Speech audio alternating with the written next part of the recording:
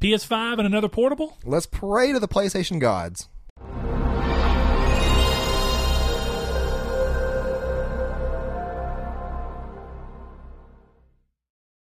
Hello and welcome to Triangle Square, the PlayStation Podcast. I'm your host, Brett Beck, and alongside me, Mr. Saw Bridges, bringing you lucky episode 61. You know, I realized the other day that I hit the table, and up until the other day, I was completely unaware of the fact that I even did that. Since we don't have shot mounts, does that matter? Can you guys hear that? I'm fairly positive it's lightly there. Okay. But sorry about that. You know what? Hey, just if you're running this through a sub and like some killer like 15-inch, you know, subs, whatever, you know. We're sorry if it blows whatever it is out. I doubt it does, but we are a PlayStation podcast called Triangle Squared. You can find us on YouTube or podcast services. We come to you every Monday at 10 a.m. PST and 12 p.m. CST. If you listen to us on podcast services, consider giving us a review, letting us know how we're doing, get our numbers up there. People can find us a little bit easier. If you watch us on YouTube and you like what we're doing, consider giving us a subscribe, hitting the little bell thing so that YouTube may or may not tell you that we have a new episode up or whatever, you know. Or deletes our thumbnails. Yeah, that's good too. So for Triangle Squared, or, you know, quick plug, Saul's new Let's Play series he's doing called Saul Plays. Yeah. He's currently doing Dark Souls 3, so if Dark Souls 3 is a jam, go check it out. Come join me. It's fun. It's comfy. And let's see. Oh, and we've not talked about it a lot, but, you know, I'm going to throw it out there once every now and then. We need to do a little bit of work on it. I think we're highly aware of that. But we do have a Patreon, and if you like us enough to feel like you want to support us by even giving us $1, it's on you. I would appreciate it, but at the same time, you know, we've always said this show is just for the fun, and we put up with the costs just because we do. But hey, if you want to help, you know, get this show up and keep it going and running, and feel deep in your soul that you are part of the reason that this show continues to go from a monetary standpoint, because it also goes for everybody who helps us in the community and just talks with us, then true. do so. But Saul? Yes, sir. Now that we have that gone and through, Mr. Sir, you've had apparently a very busy weekend, a very afternoon-filled work schedule. So what have you been playing this week, if anything, besides one of the obvious things? We'll go ahead and get it out of the way. We've both been playing Detroit. Right, and we're not going to say much about Detroit at all. We're going to hopefully have an impressions video We may hate it a day or two after this episode airs on Monday. So we're both playing Detroit. We're going to get that out of the way, clear the waters.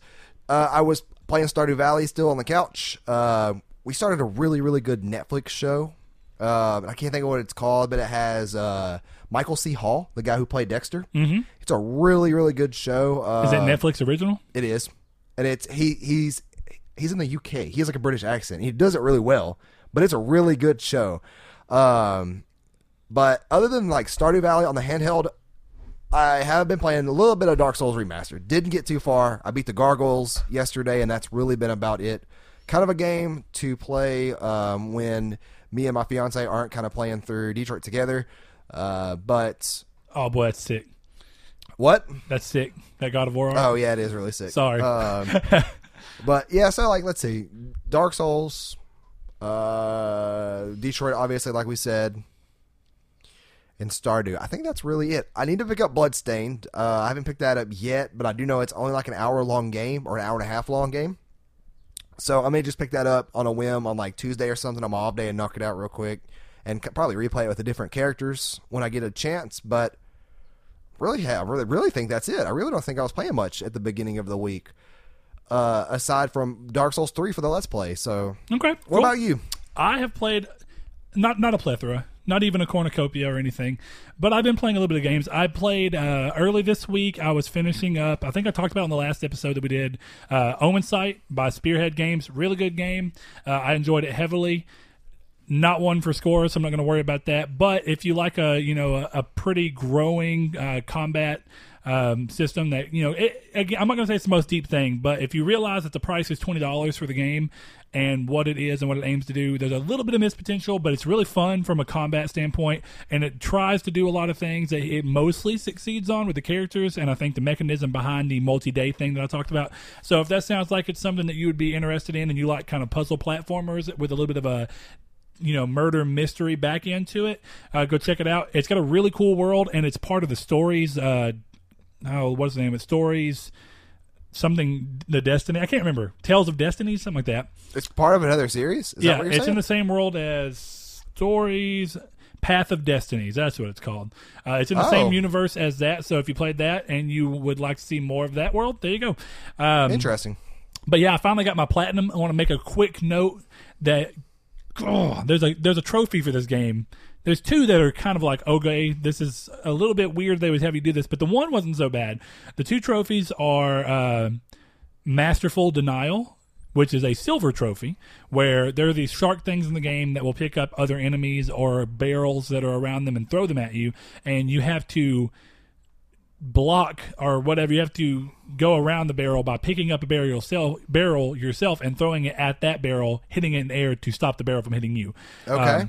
Okay, not that crazy, but a little like, okay, this is going to Kind be of annoying sounding situational, almost. but not bad. Yeah. And it's a silver. So it's like, okay, at least it's trying to scale itself appropriately. But then you have this awful, just like worst trophy in the history of man. Not really, but God, it made me so mad. It's called Opportunist. Right. And in the game, there are columns in a lot of places, and you eventually get the ability, or through whether or not you want to throw, when you get the ability to kind of phantom grasp, where you can like pull things towards you, be it enemies or barrels or whatever, that you can throw with, or you can like kind of sprint through these things, get them to fall, or you can use your character AI companions abilities to knock over pillars, and these pillars can land on enemies. Well, there's a trophy. The Opportunist Trophy has it to where if you have to take 4 enemies, and they will never die if you just line 4 perfectly all the way up health enemies in a row, and then drop a column on them. It's a little it's not extremely hard, but it's a little complicated and annoying to get the enemies right where they need to be, Just to line them and up. then you get this ability where you can kind of like freeze time in a little bubble and then go outside of it. So that's one thing, right? And that has its own like, okay, that's a little bit of a challenge, but it's not awful. And then the added thing is that you've got to hit them a little bit, so you got to get their health down to a little less than half, so that when it falls on them, it kills them. And now, in the midst of doing all this, you have to make sure that your AI companion doesn't kill the enemies or pull their aggro or any of that while you're trying to do it. So that's what you're talking about. And I it is remember you saying this incredibly now. frustrating. That does. I can't stand it when AI like that messes up something you're trying to do. And it's a very situational thing where there's not a lot of areas that have 4 enemies and a column that's set up, and the columns don't fall. Like, they all have their own way. Like, there will be a cut missing out of it that'll kind of give you an indicator of how it's going to fall.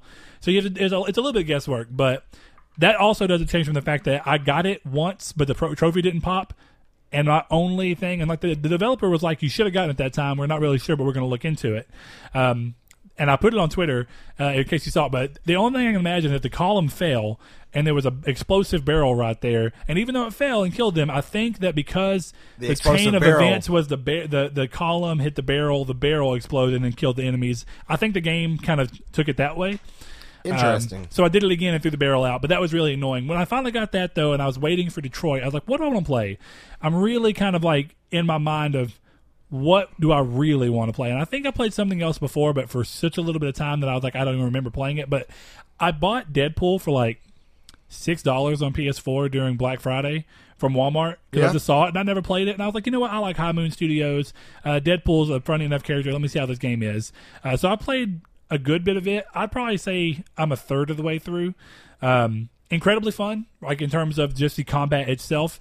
It does have that slightly coming off like, oh, it's a little bit of a budgeted Can you imagine licensed game, but not bad. Really Platinum good. Games Deadpool. See, That'd I be find sick. it odd that they've not come back with the success of the Deadpool movies and made another game. Now, what they did do Kind of glad. is renew the license when Deadpool did so big on PS4.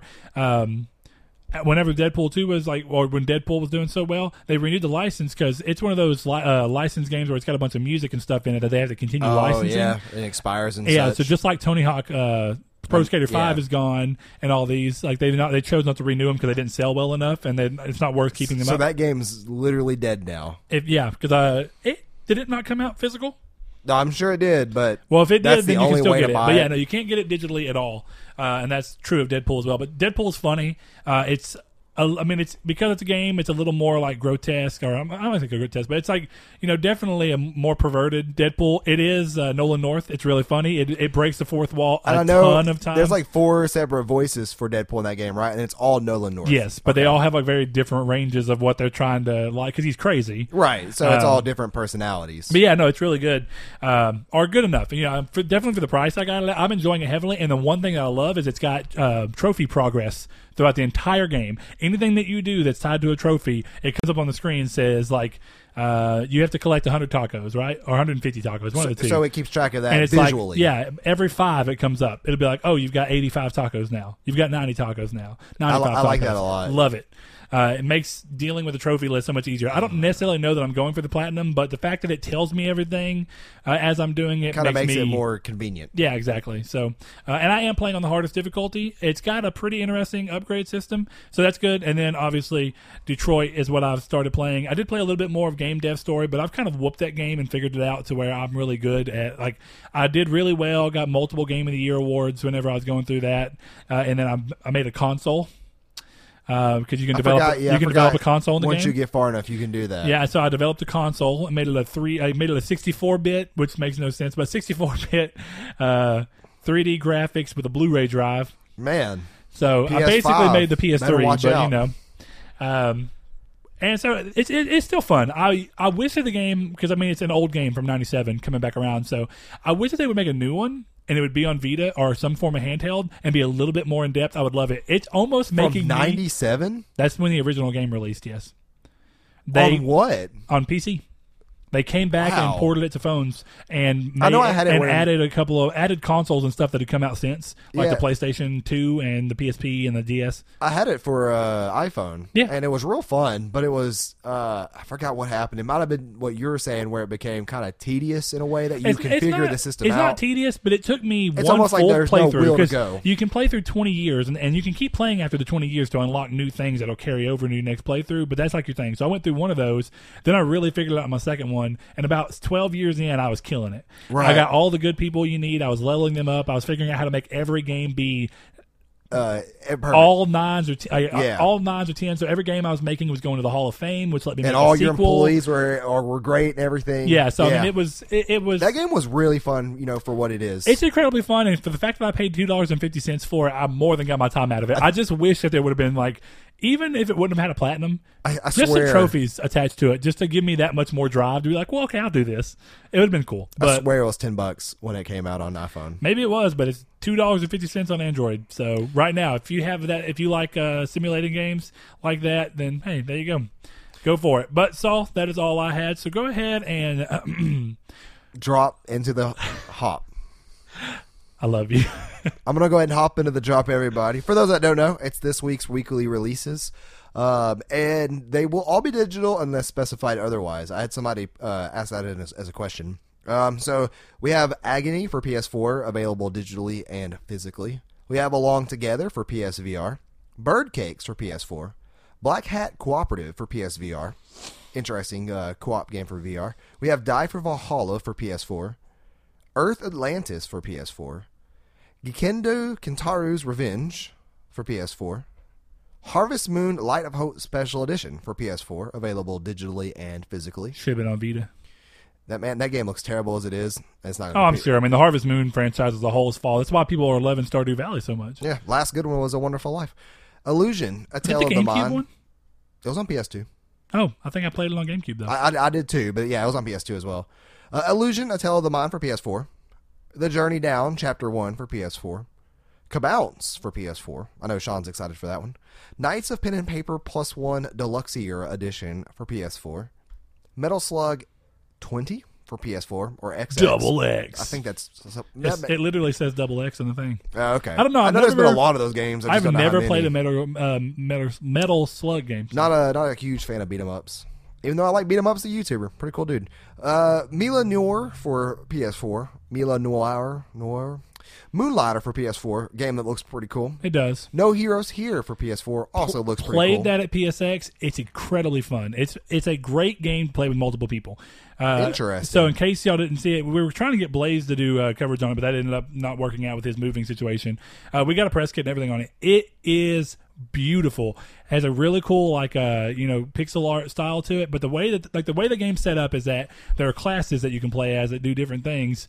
And you play, or no, I don't think that they do different things, actually. I think they're just character selections, but they may go towards there. But anyway, the way it works, it's like a castle defense game that's 2D on the side, and you go through and you have to reinforce the doors and keep the enemies from getting to the doors. And if they get to the doors, you have to shoot them. And so when you're dealing with it, though, you have to make cannonballs and shoot the cannonballs out. But to make the cannonballs, you've got to take ore and take it to the smelter, and take it to smelter. Take the so there's bar. a crafting component to a Towerfall game. Yes, it's tower very defense game. Yeah, it's very interesting. I like it a lot. Interesting. So, speaking of Towerfall, I never played that, but it looked good. I've heard immaculate things from that game. It looks the art style is so freaking cool. Yeah, so it always seems super fun. But we have Sir, the Hollywood Roast, which has a very interesting cover art. We have Old Man's Journey for PS4. That's actually a really good game. I watched my fiance play that on Switch, and she had a great time with it. It's Journey, but for old people. Yeah. We have Owlboy for PS4, finally available in stores. See, you got me wondering whether I want to pick it up or not.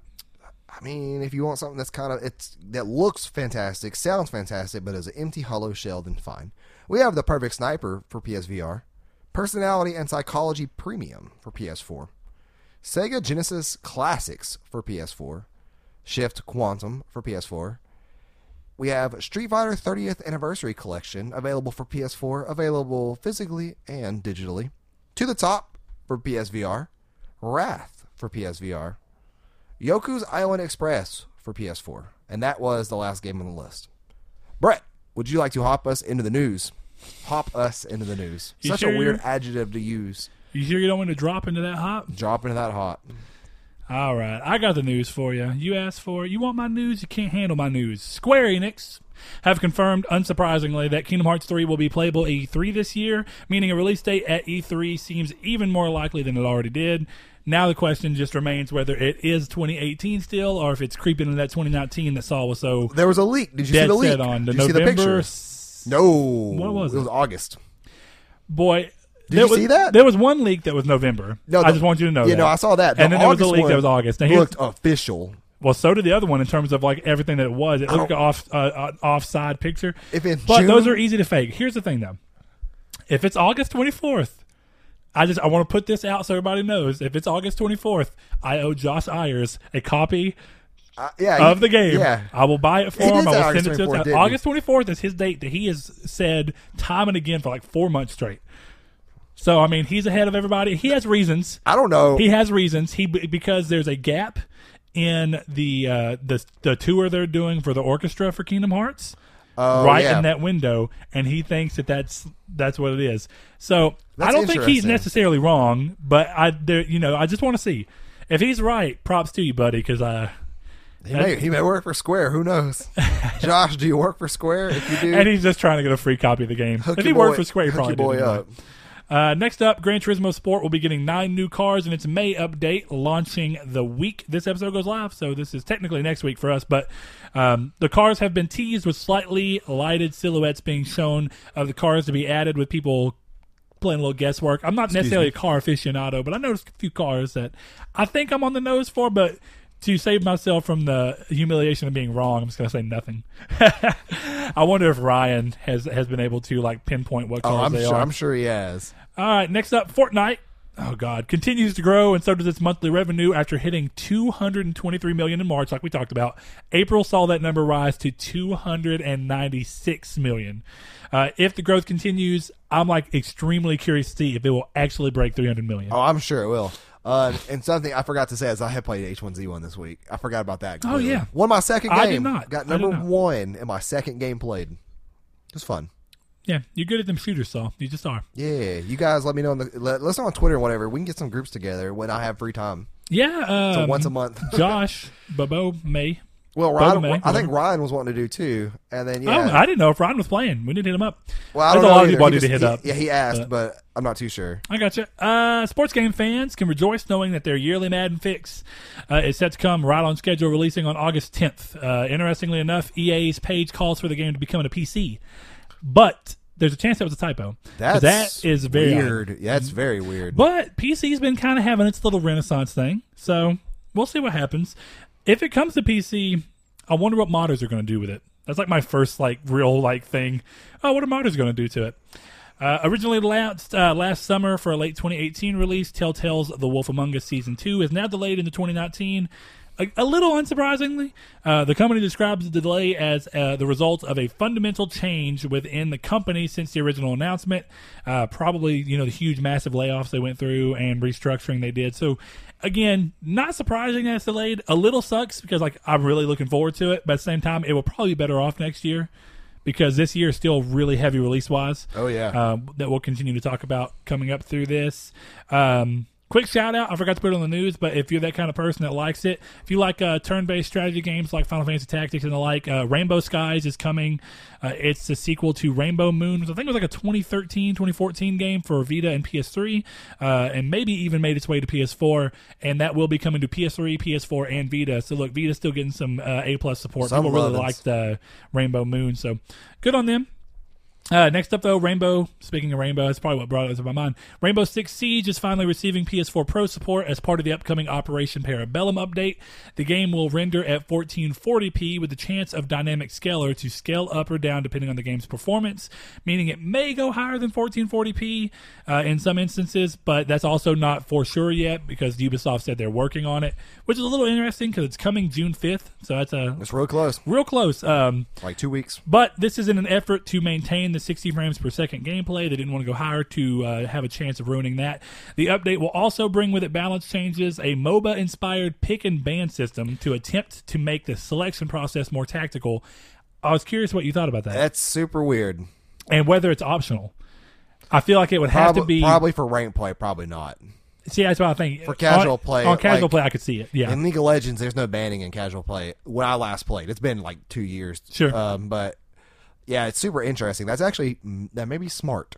I don't know. I guess we'll see. I'm sure I'll play with Jonathan or Sean or somebody soon. Yeah, and there's some other slight quality of life changes they're doing in the UI. So if you liked Siege and are taking a break, or if you still play it and are just excited for whatever comes, there you go. We've also finally got a look at the new Battlefield game titled Battlefield 5, but stylized with that cool Roman numeral V. Meant for vaginas. Because the game's all about women. Okay, so... hold on. I will say that I've seen more people talk about the people talking about the game than I've seen people talking about the game. Actually, I have too. I am on Reddit, Twitter, YouTube constantly, and maybe it's just because I haven't gone to the Battlefield subreddit, but I've yet to see somebody. I will say this. I've not been on YouTube and seeing it there, but I have seen some. But I have also seen way more people trying to come out ahead of it and be like, it's not a big deal. I'll tell you right now, I don't give a damn. It's not a big deal. I mean, if a game's trying to be historic, it's somewhat of a big deal. But when you have somebody with like a hook hand and such, and it looks like it's just going to be fun, and it's just set in that world. Like it doesn't have to be super. Well, and strict. I will say this. Okay, so they're not necessarily going for extreme realism, right? Now, Battlefield is extreme realism. If from I was a mechanical standpoint, like channel game, I would be somewhat questionable. Battlefield has always done this thing where they ride the line between trying to be historically accurate with the mechanics and realistic with the mechanics, with like bullet drop, mechanics and stuff. Right. So that's something they've always done. They pioneered that. And they've always tried to make sure that they're graphically on par with what you would expect from the time period they're set in. I don't necessarily think that they've never said, oh, this is supposed to be real World War II. Because if you want to say that, I mean, realistically speaking, these are all made up stories during this time period. Even the story for Call of Duty World War II is a fictional story based in a real. So the real event Saving is just Private Ryan the was setting. real, right? You know what I mean? I don't know. I think that was based off a true story. Even then, they take a lot of creative liberties. So I'm sure they do. When you're making a game, there's a lot of liberties that have to be taken. You can't do a game because if you made a game, and this is where I'll leave it because I do think it's ridiculous to keep talking about it. But for the people who are worried about it supposed to being so accurate to the time period, well, first of all, you can't respond in real life. You're going to have a problem with that. So that's not realistic. You can't get shot, 15 times in real life and keep running from it the entire time. My point being is that it's a video game. You have to suspend some disbelief to be able to enjoy it at all. If you don't, you're not going to have fun with games. If you don't want to play the game because there's women in it, I don't care. But I also don't see the point in making it a big deal. I just think it's that doesn't necessarily interest me. Leave it alone. Well, I'm definitely going to play it for sure. Like, See, I never play Battlefield, right? I think they're extremely pretty, and the thing I'm excited the most about Battlefield 5 is just seeing what it looks like. Because Battlefield 1 was gorgeous. I mean, even though I didn't play it. You should play Battlefield 5. Like, I guarantee you that if we have people playing, it'll be fun. I don't need no World War II in my life. Just come on now. But anyways, give me when it's Infinite Warfare, whatever, Infinite Warfare, whatever. Is that what it's called? Why not just play Black Ops 4? Anyways, because I want Infinite Warfare 2. Anyways, that's what I want, Saul. I'm weird. Unless they're like definitely trying. If I can tell they're trying to pander something in a game, it doesn't bother me. Like that, or they're like, not really. Like she has a hook cannon. That's kind of cool. Like I don't really care that it's a girl in World War II, but like there has been times in which games have tried to pander or push or do all that stuff. That's when it bothers me. It's like whatever. They're having fun with it. Like the trailer was super cool. Like how it transitioned so easily into gameplay. Did you see that? It was nice. Looks beautiful. So I mean, I don't know. It is funny that there's all this stuff. But in case you were worried about all this news and didn't see it for yourself, like we said, the series moves back into World War II, which is going back to when the game first, the series first started. It will feature a traditional single player component in sharp contrast to what what Black Ops 4 is doing. Continuing on with the war stories idea that they introduced in Battlefield 1, the game is bringing back co-op for the first time since it was introduced and left behind in Battlefield 3, calling it combined arms and letting up to 4 players join together online. They specifically say online, so I doubt it's on split screen for special missions. Of course, multiplayer is where everybody wants to know, and it's where the legs of the game really are. But multiplayer will see the addition of the fortification system, which lets players build machine guns and foxholes, but also reinforce destroyed buildings and more, which sounds cool. Because this sounds like some of the coolest aspects I liked about the way that they did the class system in Killzone 3 online, to where if you were an engineer, you could go through and you could repair ammo boxes. And if you didn't have an engineer on your side, it was actually detrimental to you because you'd have less options for getting ammo boxes. They could set up turrets and stuff like that. So this sounds like some of the repair stuff too. They have a repair torch. Yeah, so I love that in Killzone 3. So I mean, moving that forward into something like Battlefield, I think that's cool. That's always been in Battlefield. Not this fortifications thing. No, not for just the repair torch. Okay, yeah, gotcha. No, I'm talking about, but everything everything all that the fortification stuff is cool. I thought you were talking about the class there at the end for a second. I'm like, no. I'm just saying, like, the idea behind being able to add fortifications into this, which some people are trying to say is too close to Fortnite. I don't agree at all. This is trying to add something more into really, like, because like it says like what was it? You could reinforce destroyed buildings. So as long as a wall doesn't pop up as I'm shooting at somebody, I'll be fine. Yeah. What was also cool is they talked about play it if that's the they case. talked about going more in depth with the destructibility factor and making that more realistic, which is cool. So like heavier gauge guns, like heavier bullets and bigger caliber bullets and guns can shoot through walls and go through multiple walls if necessary, depending on the caliber of the gun. But pistols and like handguns will not go through walls. Right. So I think that's cool. And they also are talking about the level of destructibility going all the way back to Bad Company 2, where you could completely level a building.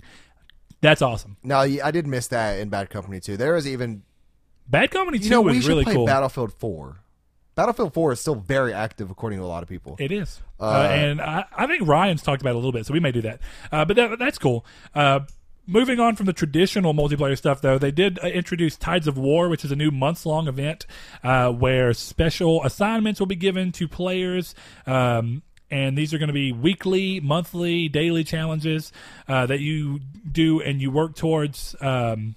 They work into the operations they're doing, which are called grand operations, which is something coming back from Battlefield 1 where they were just operations, but these are grand operations. Don't know exactly how that's going to change, but there will be extra goodies. They talked about like skins and stuff being in that.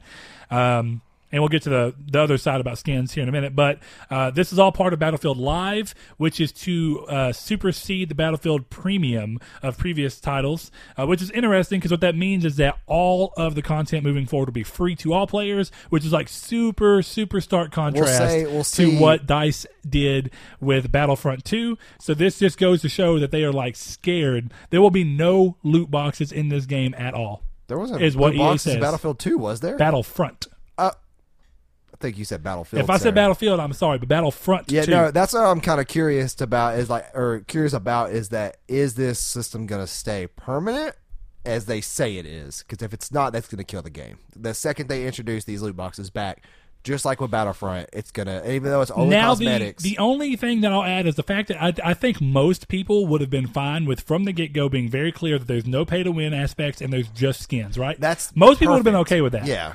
Now, I do think it's really ballsy of them to come out and say no monetization at all, because that's what basically. Your monetization is loot boxes. So if there's no monetization, I'm curious of how they plan to make money off of this over time. Back in my day, the game company made money by selling the game and not the things that go with it. For Fortnite to have made almost $300 million and be free is insanity. It really is. And I think it speaks more to the fact that people don't even pay attention. I feel like a lot of that, there are definitely adults putting money into that. Oh, no, I have. I do feel like there's a lot of kids that are really abusing their parents on this. And even then, they may be playing. So. It may be a balance because they may be playing less games, but spending the money they would have spent on other games. That actually makes sense. Instead of spending $60 on a game that you may or may not like or play for a long time, if put you're $60 into Fortnite that you love. Yeah, $60 in V-Bucks is a lot, I'm sure. Yeah, I don't know. I haven't even played the game yet, even though it's just sitting on my PlayStation. One of these days I'll play it probably. You know what I forgot real quick? We're talking about Fortnite and all the Battle Royale stuff. Our boy Josh Shoop got winner chicken dinner on PUBG Mobile. So I've seen a lot of people win that. I don't know what is with that game. Oh, probably that it's is it cross-platform as well? Like Fortnite is? Or is it just mobile? Not. No, I hope it's just mobile. I don't know. I would. But my point being is I thought this would be a cool idea. And I don't necessarily know if it's something we'll be able to do. I don't know if enough of our fan base, our listener base, whatever you want to call play the games. But if we have anybody send in a screenshot before we record the episode, I got to get better about saying winner chicken dinner. It's going to be sponsored by people who sent it in. And if multiple people do it, we'll just randomly select one. So Josh Shoop is who brought you our winner chicken dinner that I forgot. Unfortunately, this year, this episode. Unfortunately, PUBG seems to be dying out pretty bad. Really? Yeah. Like there was 4 million people I think that played H1Z1 in the past couple of days. Yeah, it was like 4.5 million. Yeah, that's absolute bonkers in terms of numbers. In case you were curious of Battlefield 5's release date, though, it's October 19th. Far Cry 5 is the next thing up, and its first DLC, Hours of Darkness, will take place in Vietnam during the Vietnam War and features a Hope County civilian going there to rescue his imprisoned squad mates. Kind of cool. Changes to weaponry have been done to make them fit in with the style. Obviously, the locales changed. You're in the dark jungles of Vietnam, which makes sense. Man, I love jungles in Far Cry games. Ain't that the truth? Bring more of them back. It's one of those things, but it launches June 5th, free for anybody who has the season pass, and not bad, $11.99 if you just want to get it by itself. It depends on how long it is. Yeah, I was going to say, if it's like 3 or 4 hours, then... But hey, if you love jungles and Far Cry games, guess what, boy? Far Cry 3 Classic Edition also launches the week that this episode goes live for players who have the season pass. Did you get the Gold Edition? I don't know. I don't remember. But if you got the Gold Edition, you get to go ahead and play Far Cry 3 Classic Edition. I don't think so. That will be coming out, I think, Friday, and then 4 weeks later is a standalone release on June 26th. Why so far out? Why not Tuesday when the store refreshes? Probably. Who knows? I don't know, man. Why not? Go check it out. I just don't know, Saul. Why don't you go ahead and talk about Game Informer? And Days Gone, we've heard too much about already. Right. But in a recent talk with Game Informer, and this isn't technically about Days Gone, but Days Gone developer Ben Studio talked about them prototyping a few Vita games before Days Gone, before they moved on to PS4 with Days Gone. One of those games was an infamous title that sadly never materialized. But I will say this. It's extremely interesting to think of how many games they made a prototype, right? Because the obvious one would be like they probably prototyped another Uncharted game, which may have been Fight for Fortune, which ended up being a card game. Fight for Fortune may have started life as Uncharted 2 for Vita, whatever you want to call it, the sequel to Golden Abyss, but then got restructured into a card game when Sony kind of started backing off of the Vita a little bit. But I don't know. It's interesting. It's weird to think what else they might have, because one of the things they did in another interview when they did the quick questions was, when was the last time that the word siphon filter came up with Sony in a serious manner? And he said 2004. Wow. So that's sad. Even then, 2006 and 2008, I want to say, are the respective for Logan Shadow and Dark Mirror.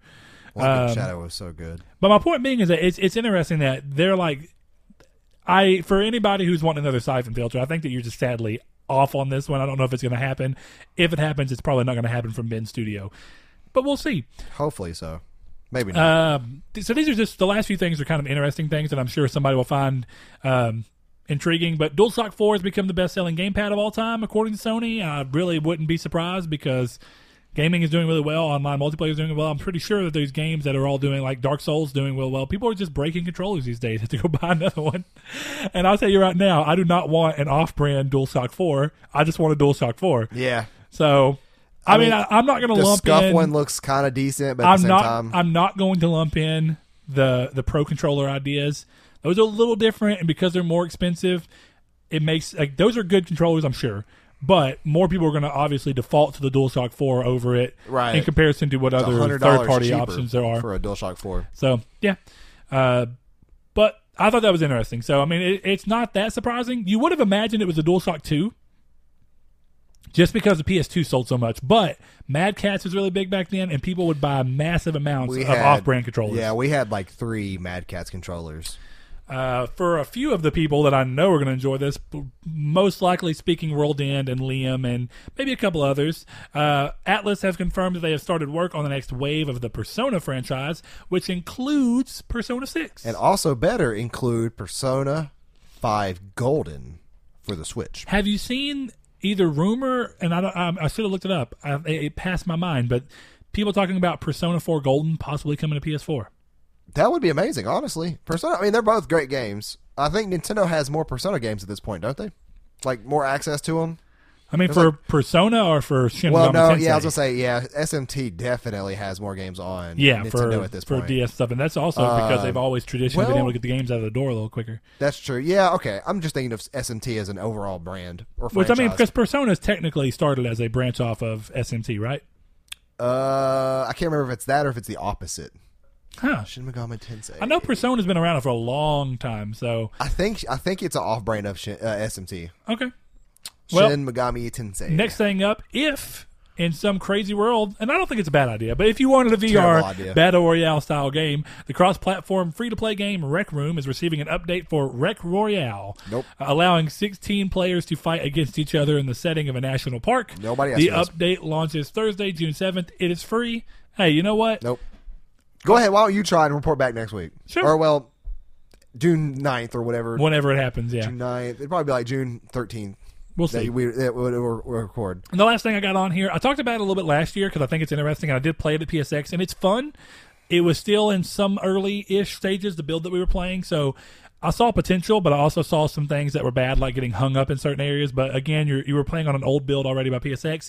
But Souls-like shooter Immortal Unchained, if you haven't heard of it, and it sounds even remotely interesting, you go check it out, which pits players against challenging enemies of the third-person shooter-style gameplay, is set to release September 7th for $49.99. Is there like bonfires in this game?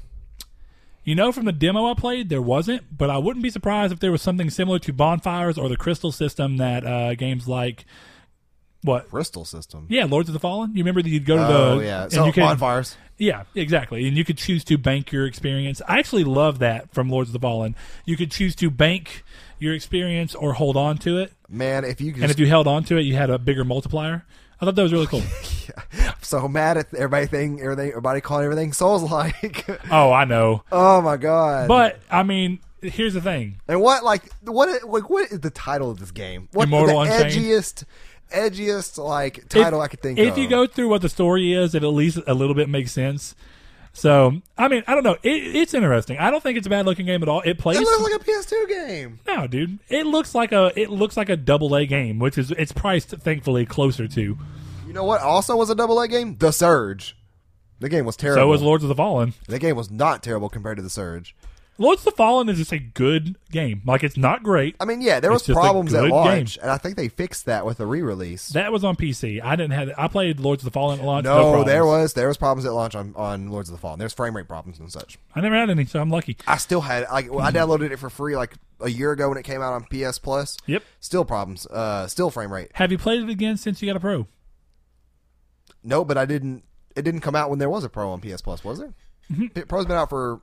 Yeah, no, it came out. Probably not actually. I think it was right around the time that the Pro came out.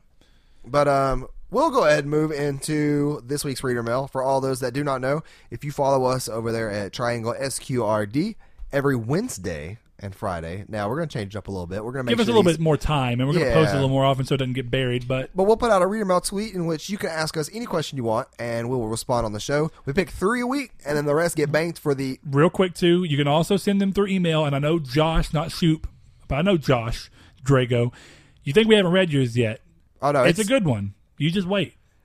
We haven't chosen on purpose. I want to go into this deeply with you. And I know it's giving a little time, but it's going to be on the upcoming Reader Mail episode, so just wait. We're going to get to it. We got to record an Impressions and Reader Mail episode on Tuesday. Hey. I have no time in this world that is mine. Well, no, first Friday, we got 2 weeks, man. You're good. What do you mean we have 2 weeks? The first Friday is next Friday. It is April June the 1st. You're right. All right, well, Saul, we're going to get to it, I've man. been slacking. I haven't been banking these questions. I got to go back. Okay. Anyway, my point being, you can also send them to our email at trianglesquaredpodcast@gmail.com, spelled out exactly like it sounds, or you can message us on Discord if you want to do that, or you can message us on Twitter if you want to do that, or you can just respond to the tweet. The tweet is probably the easiest way for us to keep up with them, but we do check for everything, so if you want to, definitely if it's something longer that will not fit in the tweet, message us. We do have one exception. There's one of our boys, one of our friends who does it in messages on Twitter, and just because every time it's because it's so they're such integral questions that we tend to save those for Reader Mail. And he knows we're going to answer one this week because I like it a lot. But Josh Shoop unfortunately wants to know. I love this. Saul is a huge ICP fan, so what is his favorite record? Any record that does not involve ICP. Now, Saul, any record that does not involve any ICP. Saul, don't be so modest. Nope. I'm not gonna be mean about it. I was gonna say if you're a fan of ICP, just don't follow us around anymore.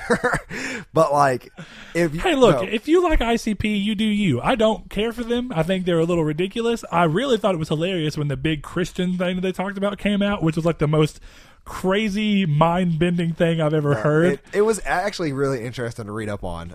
It was. I am not a huge fan of ICP. Josh, if that's really what it was, then they're kind of geniuses. I'll give them that. I don't necessarily know that it worked, but geniuses nonetheless. Yeah. So if you know about it. Sean Santarud wants to know, if you guys could buy one more game this year, which one would it be and why?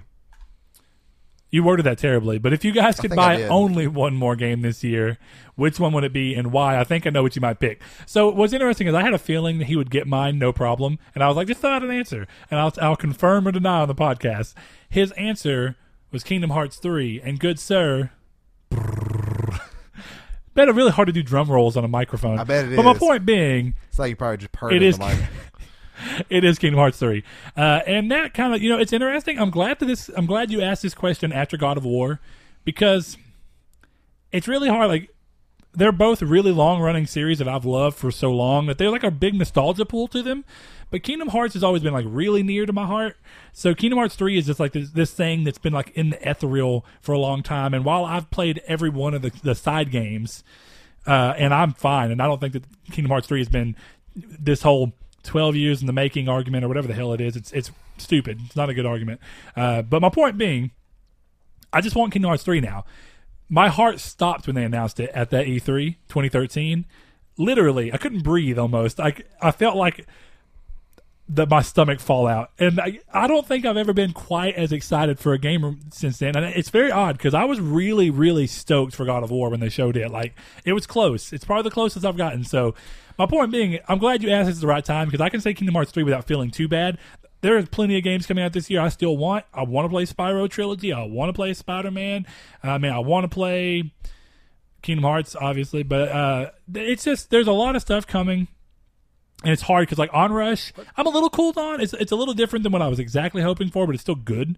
So, hard to say, but that's a good question. So, Kingdom Hearts 3, what I'm curious about, he didn't throw out an answer for you, but I wonder if he thinks it's Kingdom Hearts 3 for you as well, Saul. So, what is it? It's not. Death Stranding surprise 2018 release? Well, I'm going to answer this question in terms of things I know that have come out and things I know that will come out. So, with that answered, or with that set aside, the game has already come out and I already own it. And it is Dark Souls. Dark Souls you can play 100 times and be like perfectly good with. I'm playing Dark Souls 3 for like the 6th time all the way through, and I'm just now doing a completely different playthrough. I probably have 200, 300 hours into Dark Souls 3. Dark Souls 1 is such a good nostalgia trip to go back and just kind of go through the world again. And I'm just doing my standard Claymore warrior build. Gonna learn how to parry this time around because I never learned how to parry in the Dark Souls games, except 3, and it's actually a lot easier in 1 than it is in 3. But I feel like that if I didn't 1 have like the infinite backstab, the chain backstabbing, yeah, I think so. Yeah, I've done it on Havel, an NPC, the big old guy with the dragon tooth. Did they not fix it in this release? Did they keep they it? They didn't really fix anything. They just made it 60 frames per second, 1080p, and then added they added like some stability 2 more fixes. players for online, right? Something like that. Yeah, it's a matchmaking. Something you about can do matchmaking. 6 people now. Yeah, and the password matchmaking similar to Dark Souls 3. I will say though that like, going through my warrior build, my Claymore, my burner shield, it's so fun. I'm super excited to play it for a little bit when I get home before we start on Detroit again. But just the fact that I can play it so many times. You go through New Game 1, 2, and then, start a new character, do a sorcerer build instead, or, anything else. And it's so fun to me to replay these games. And that's why I'm having a really fun time for Saw Plays with Dark Souls 3. But yeah, Dark Souls 1. And I'll tell you right now. Well, you've already bought it, though. It just says if you could only buy, or if you guys could buy only one more context. Then I thought you were going to the hypothetical Bloodborne 2 with this. No, I'm going to stuff I know is coming out. So then I'll probably will say Red Dead. Okay, just because of how open world Red Dead is, I imagine it'll take a long time to get worn out on, and it's in September, so I only have 4 months to go until I'm done with the year. And for sure it's coming. 3 months. Okay, I'm with you. But yeah, so I will say though, getting to that the Gargoyles fight in Dark Souls 1, and to get up on the ladder where you can summon Solaire. And then that entire platform is covered in summon signs. And they're bright neon in this game, or in Dark Souls 1 than compared to the other ones. And it looked beautiful. It was just like a ray of light of all the people that are playing. And I love it. But we'll move on to our final question. Why don't you take care of that? You have it pulled up. I will. Okay, Mr.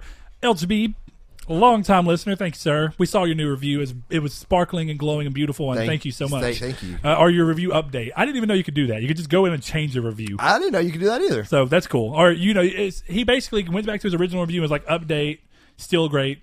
Okay, good. probably just edited. Okay. Yeah, so thanks, man. He asked, hey, guys, hope your week's all good. It was? Not really, but yeah. I mean, it wasn't great, but it wasn't bad. So I want to consider that good. Wasn't good at all, except for Dark Souls. Any weird food combinations? In Detroit. Mine are fried eggs and ketchup, which I'm down for, first of all. Good I eat scrambled eggs. I eat omelets. I eat sunny side up eggs, all with ketchup. Ketchup and Tabasco. Now, don't get me wrong. I don't always do ketchup, but I will do it. I Almost enjoy it. always. So to counter on that one, I do eggs, scrambled, fried, whatever, and I don't do it all the time. I do it as a special treat with grape jelly on it. Yeah, that's it's delicious. I think that's a southern thing because I know that's common around here, and I've talked to other people that are not from here that think that's weird. Okay. And you got to throw a little bit of salt on the eggs too, just to get that good. You got to salt and pepper them a little bit. That's just how it is. It's good. He also lists off French fries and Wendy's Frosties. I don't think that's weird to anybody. No, that's a standard. French fries and Wendy's Frosties are like a match made in heaven. I want to tell you, this diet I've been doing, I'm proud of myself for sticking with it, and I've been losing a crap ton of weight, but I miss Frosties. I'll say, yeah. Oh, I miss Wendy's. You know what you miss even more than Frosties? Baconator. Frosty cones. Oh, I do miss Frosty. I do, man. The Frosty cones are so good. I thought I'd Frosty waffle cones. I'd sting you a little bit. No, I remember who it was. We got them before. Then he mentions a cheese sandwich and salt and vinegar chips on the side. Now, first of all, salt and vinegar chips are delicious. They are. Cheese sandwich. I don't think I've ever had a cheese sandwich in my entire life, unless we're talking about grilled cheese. No. I could see someone calling a grilled cheese a cheese sandwich. See, I grew up, and when I grew up, I did have a standard piece of white bread with some very light mayonnaise, 2 or 3 pieces of cheese, and another piece of bread, and cold. It was just that sandwich. That's so bready. That's what my grandma used to do. No, it was pretty. It was 2 or 3 pieces of cheese on it's pretty. Okay, good. okay, yeah. Just one piece of cheese is what you make me think of. I'm like, that'd be so weird. No. But yeah, that sounds like a good lunch to me. Honestly, that doesn't sound bad to me. Just throw some turkey or ham on that sandwich. I'm not gonna say all of these are weird.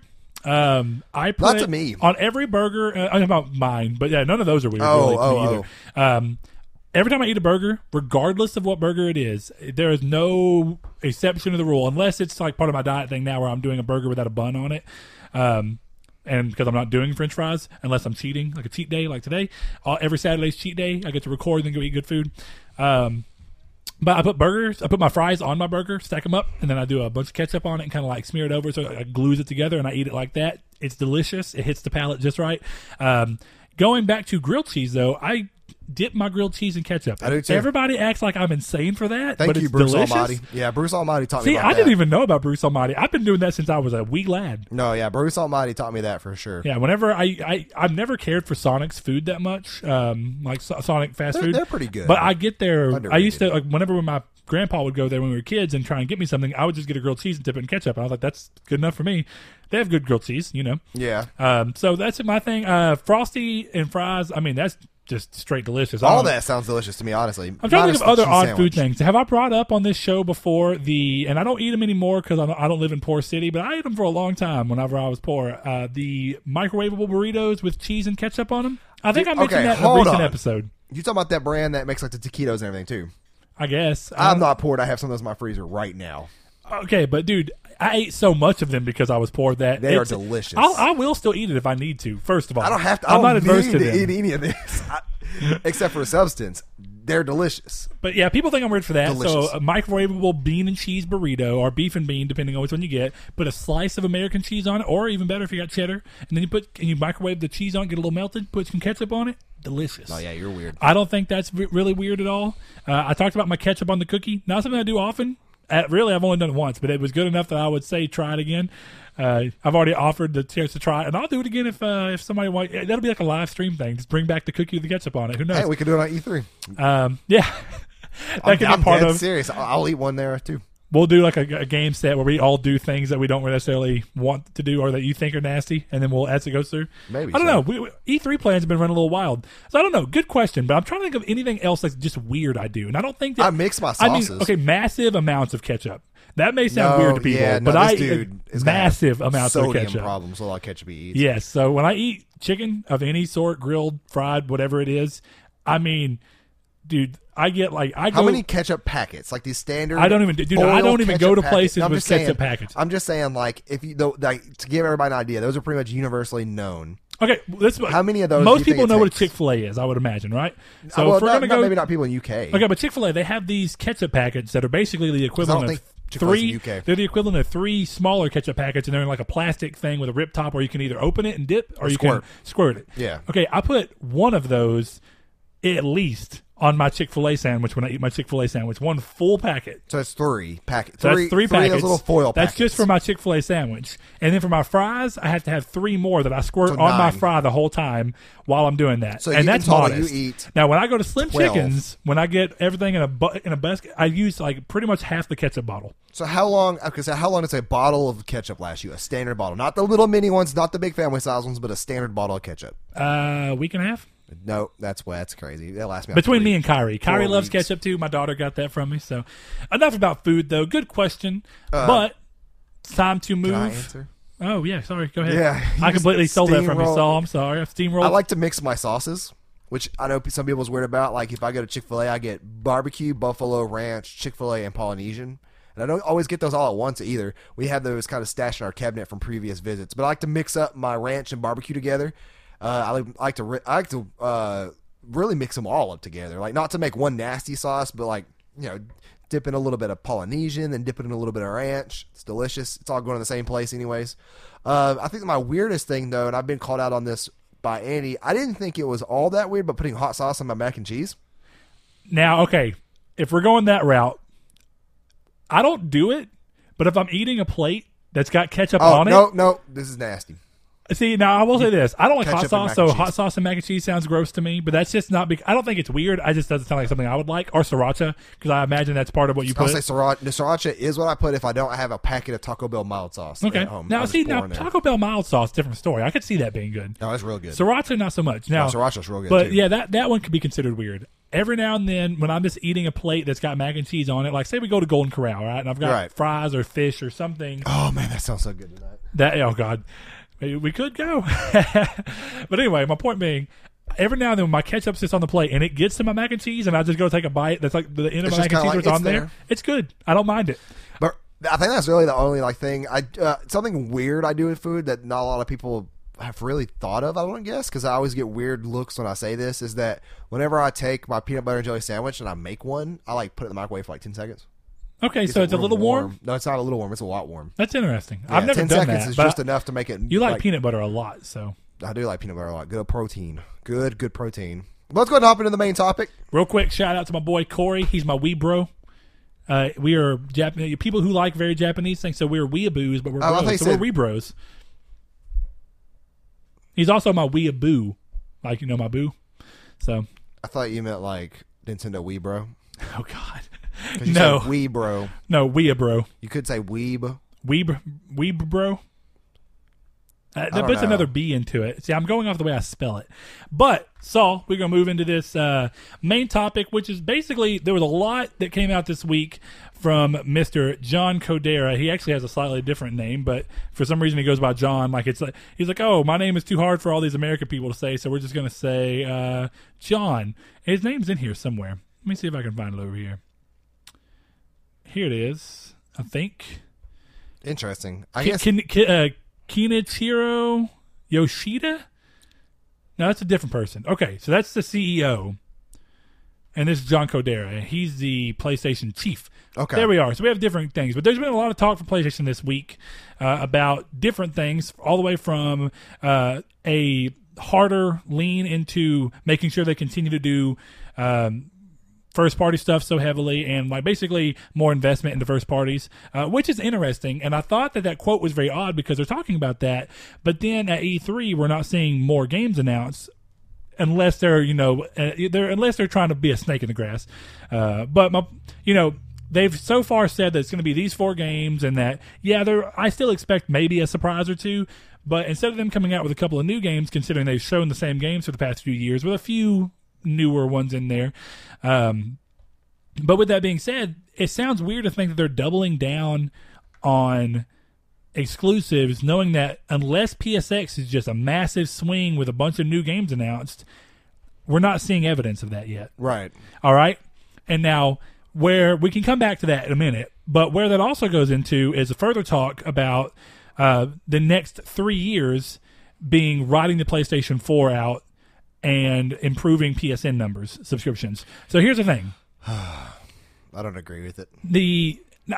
Here's one thing. I think that the 3 years includes the layover period, like the what would you want to call it? Well, no, the transition period that most consoles have, to where I would consider that less than a year, though. No, or I would say about a year. Yeah, that's what I'm saying. Not so less than a year. Let's just say 2 years, right? So that means that the PS5, if we go off this 2 years thing, would be 2 years. Would be somewhere in 2020, right?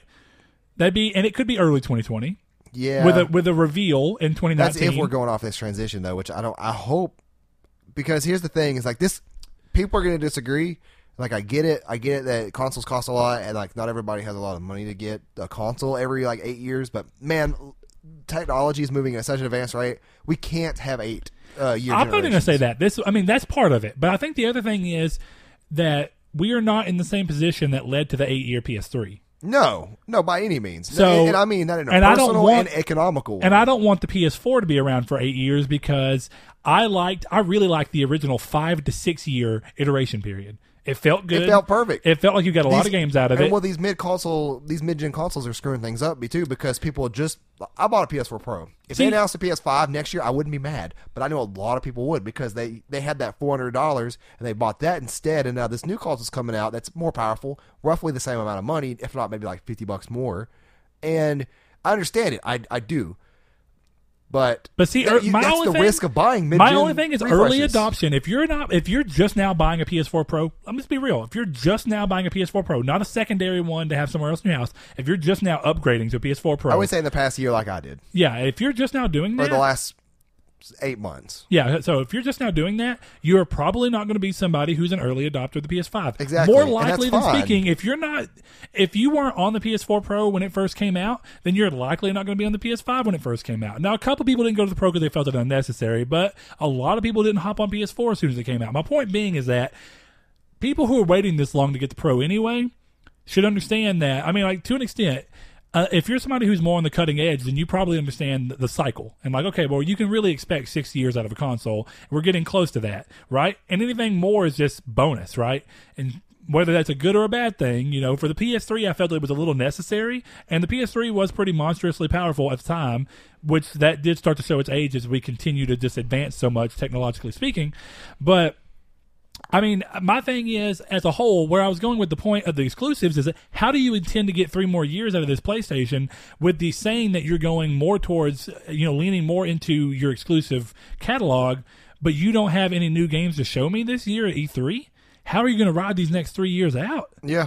That seems so weird to me, right? It does. Now, I'm not saying it's impossible. No, I'm not saying it's wrong to think either. So now PSX could turn the tide on that a lot. And if they come out and they show a couple of exclusives within the end of this calendar year, I would say sure, that you still, if they announce that the PS5 is coming out next year, or let's say February 2020, so you still have so much life left in your PS4 that there wouldn't be a reason to buy a PS4 or PS5 if you wanted to be an early adopter, if you still think you have life left. Like, what I'm trying to say is that there's so many games that, like, a lot of people have backlogs and games upon games upon games. Sure. There's, like, unless you're just completely bored with the PS5, or 4, then that's the thing. Then you're going to be ready for the PS5. But then if you are saying, I don't have enough time to play all these games, well, good. Like, you don't have to be an early adopter. Like, there's nobody making you buy it when it comes out. You still have games to play. People are, I don't know what the deal is lately with people and, like, amassing hundreds of games of backlogs. I know I'm one to talk, but then complaining about it. These are hundreds of hours of content you potentially have. Like, you have enough. Like, we all do. Mm-hmm. And sure. and like I said, it comes from a financial side too. Of I just bought a PS4 Pro. Now here they're releasing this next year. That kind of comes with like that. That kind of comes with the idea of buying a mid-gen console. That it's mid-gen, if not later. And that's why I don't like that term mid-gen. It's just because it implies that it came out a year and a half ago. We still have 4 more years left. No, we probably have a year and a half left when that came out. Or well, 2.5 if you really years. think about it, when the PS4 Pro came out, we were about 3.5 years, or when they announced it, we were like 3.5 years into the PlayStation. Right, which is ample amount of time to now when have you're dealing a with that, PlayStation. you're talking about 4 years in. So, I mean, it is as close to a mid-gen refresh as you're going to get. Now, the Scorpio is different. Right. The Scorpio is really far. And I didn't put it in the news because I don't necessarily know, and it is, it's rumors and reports that are possible. But there was something that was talking about the next-gen Xbox planning to release next year. That Imagine the people who bought the Xbox One X now. Because not only was Xbox One X $500, and at least from my opinion, still doesn't quite have... It doesn't have the exclusive catalog to show it off the way that PlayStation is doing with the Pro. Right. All right. So, yes, even Kingdom Hearts 3 is going to run at 60 frames per second better, like more consistently and very solidly at a higher frame rate. I mean, at a higher resolution, I think, even on the Xbox One X. So, yeah, the third-party benefits you're going to see. But, people are not often talking about that as much as they are talking about. And realistically, it's just true. The exclusives really sell that mid-gen so refresh. Much better, Yeah. right? It just does. I mean, you've seen it with Horizon, you've seen it with God of War, you've seen it with think of plenty it from our games. perspective, in which Xbox One X comes out and it's more powerful, and then it's like, well, there is those like 5 series over there I've been wanting to play. I mean, this gives me an excuse to buy sure, it. and you have like Forza, and Forza has really leveraged the X, right? Yeah, yeah. But Horizon 3 is fantastic. So my thing is, you've seen less games really leverage it, so people are probably still itching at the bit to see what their One X can do. The other thing is that with the One X being that step, is whether or not Xbox is going to do the same thing that they talked about, where there will be no necessary, it's going to be moving forward. So even if they do a next-gen Xbox, every game they release for it is still going to come out on One X and original Xbox. This idea of a scalable platform, right? Right. So when you're dealing with that, or not, it's not a scalable platform, it's a tiered platform that the games are scaled to, which is weird. Because now you're increasing the amount of SKUs you have to develop for. But if you're making it easy enough to do that, then it's not bad. No. But inevitably you would want somebody to leave it behind to really leverage the thing, because what you're going to get into is somebody who's making a game that's perfectly optimized for the PS5, and they're not being able to leverage it as much for whatever this next gen Xbox is. We don't know anything in about it. 2022, and they may, because it's old or whatever. Yeah. And there may be ways around that we don't understand. I mean, like we're not the most technologically minded we're people. from Arkansas. But my point being, every bit of this is odd. I mean, when you look at this, it's hard to imagine the PS5. It's hard to imagine it not coming by 2020 at the latest, in my mind. And that's only because of what we've seen.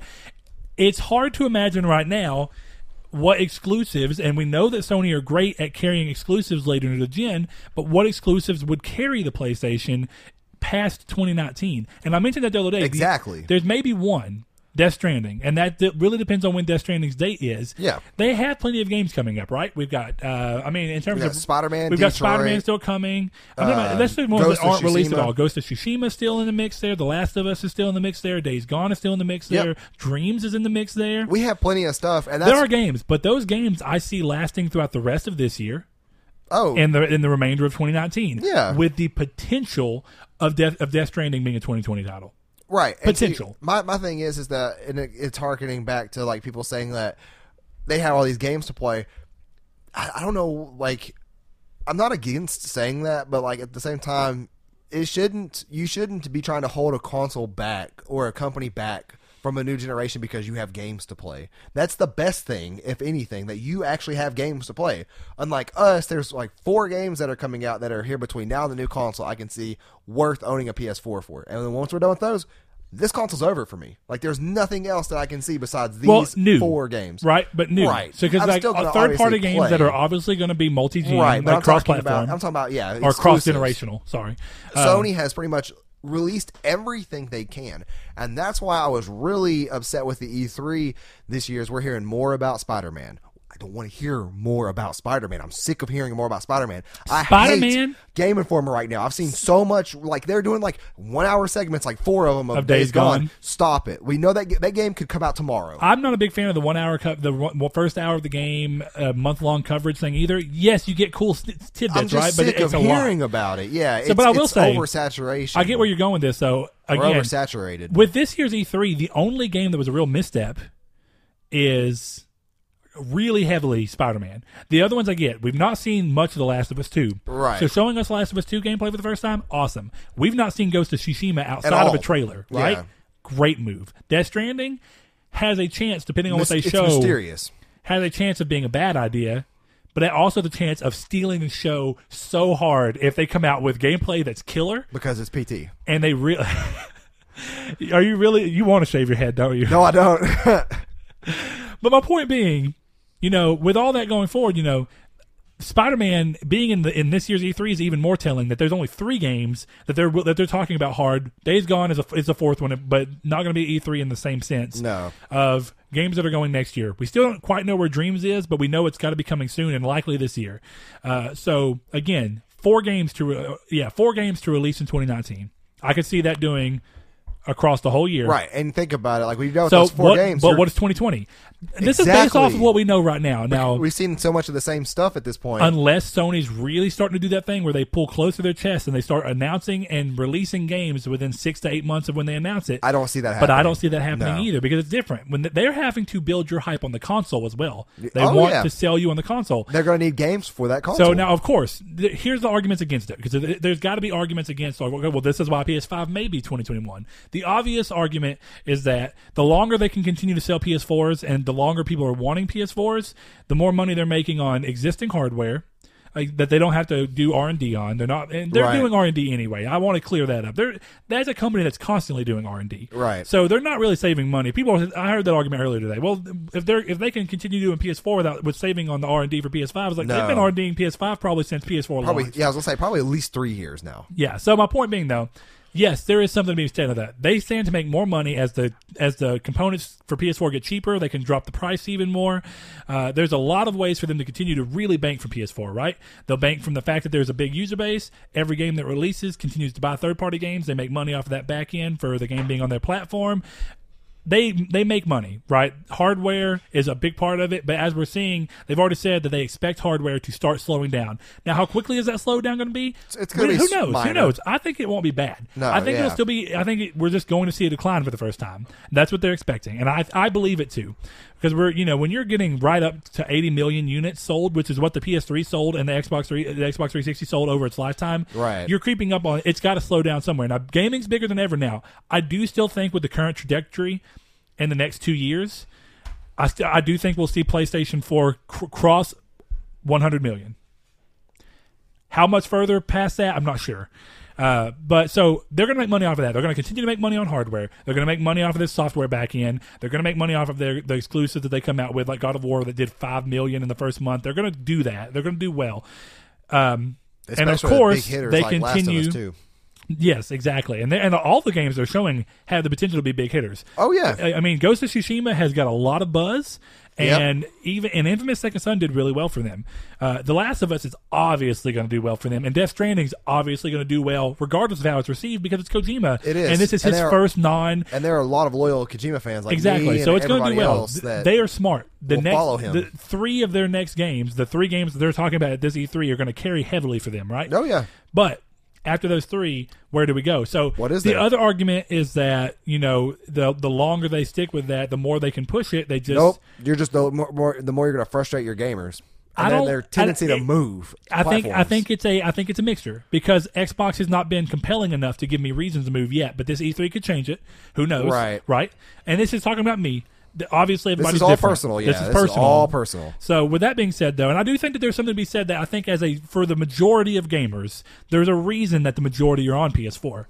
I want that to be said, and I currently do not agree that Xbox have shown enough potential or promise with what they have out in in limbo that would drive people away from PlayStation, even with an elongated lifespan, right? Now, with this E3, that could change. And that's one thing that Sony may be trying to gear up against and see how Microsoft comes out swinging so they can adjust to see how PSX needs to be. But my whole thing is that it's interesting to see from a real thing. I mean, as they start to sunset, as they say, PS4, which is what's going on now, it's starting to go down, right? The PS4 has risen. Now it's on it's sunsetting. Okay. Now how long does that take? And it could be a PS2 where even when the PS3 is coming, it continues to sell massively, right? Especially in certain countries too. Yeah. So I mean, and that's one of the biggest things that helped the PS2 hit that 150 million that it hit. So because FIFA came out with 2014 on PS2 or something crazy. 2013, I think, or 2012 was the last one for PS2. Absolutely insanely nuts. So my point is that yes, there's obviously reasons that the PS4 can continue to be profitable for them for years to come, just like the PS2 was. There was no shortage of that being a problem. So there's no reason not to keep the core gamers, which are going to help you get your foot into the next generation, get them going, get them happy as soon as possible, at least in my mind. And I don't want to say as soon as possible in a real heavy manner, but I mean as soon as possible in a way of like, yes, technologically speaking, we're ready for an advancement, and the core gamers have had long enough with the PS4 and the Xbox One that the next gen can hit safely, in my opinion. So now I just need Sony to show me what they're talking about with this first-party investment, unless this first-party investment they're talking about is investing in first-party that we're going to be seeing starting next year, that it's actually in development for PS5. And that's the only way this makes sense to me. Right, and that's another one of those things, too, is that I hope it's not in development for PS4. Like that's what I'm really hoping is that I hope that E3 goes well, and I hope they announce maybe 1 or 2 more bigger hitters. But I can tell you right now, have you ever seen a commercial like too many times, and then you're just like, I hate this commercial, I hate this company, I'm sick of seeing it. It's repetitive. That's Days Gone. At this point, I don't even know if I'm going to get Days Gone on release because I'm so sick of it. I'm sure you're cool by the time that it comes out. I hope so. I mean, who knows? Game Informer, may have Oktoberfest over there with Days Gone 6-hour gameplay footage. Who knows? But my whole thing is that what people need to understand, and what I almost see as a failure to understand with some people, I'm not saying it all, and this is my personal opinion, is that any form of electronics, any form of a hobbyist, especially using technology, it's going to be expensive. And then you can't... Well, and the people who are willing are going to be the people who open the door for PS5 anyway, right? Exactly. But then the people who, like I said before, that I've seen so many complaints of this is too soon. 2018 or 2020 is too soon. It is not too soon. If you are still playing your PS4... Let's just say November 2020 would be... Perfect. November 2020 is 7 years. 7 years. Perfect cycle. And then, see, this is the thing, too, is that, like... I got a cell phone. You know how much this Google Pixel XL2 cost? $1,000, because that's what you paid for yours too. Yep. You know what? In probably about a year and a half, I'm gonna get a new phone. This phone did its job for $1,000 for the 2 years I had. agree. I've already gotten my $1,000 worth out of my phone. Me too. the 9 or... But we're speaking from a very different thing. We have a little bit more disposable income. Well, no, so it's not even that though. But yeah, I'm with you. But we're being the cutting edge of technology. We got this phone because we wanted. Yeah, the early adopters are going to be the early adopters. Let them early adopt, and then the people who are going to be the patient gamers, as they call it, where they're going to wait until, just now to start picking up games like The Order and such, just because they wait and they wait for good deals. And that's understandable. That's actually very smart of a thing to do.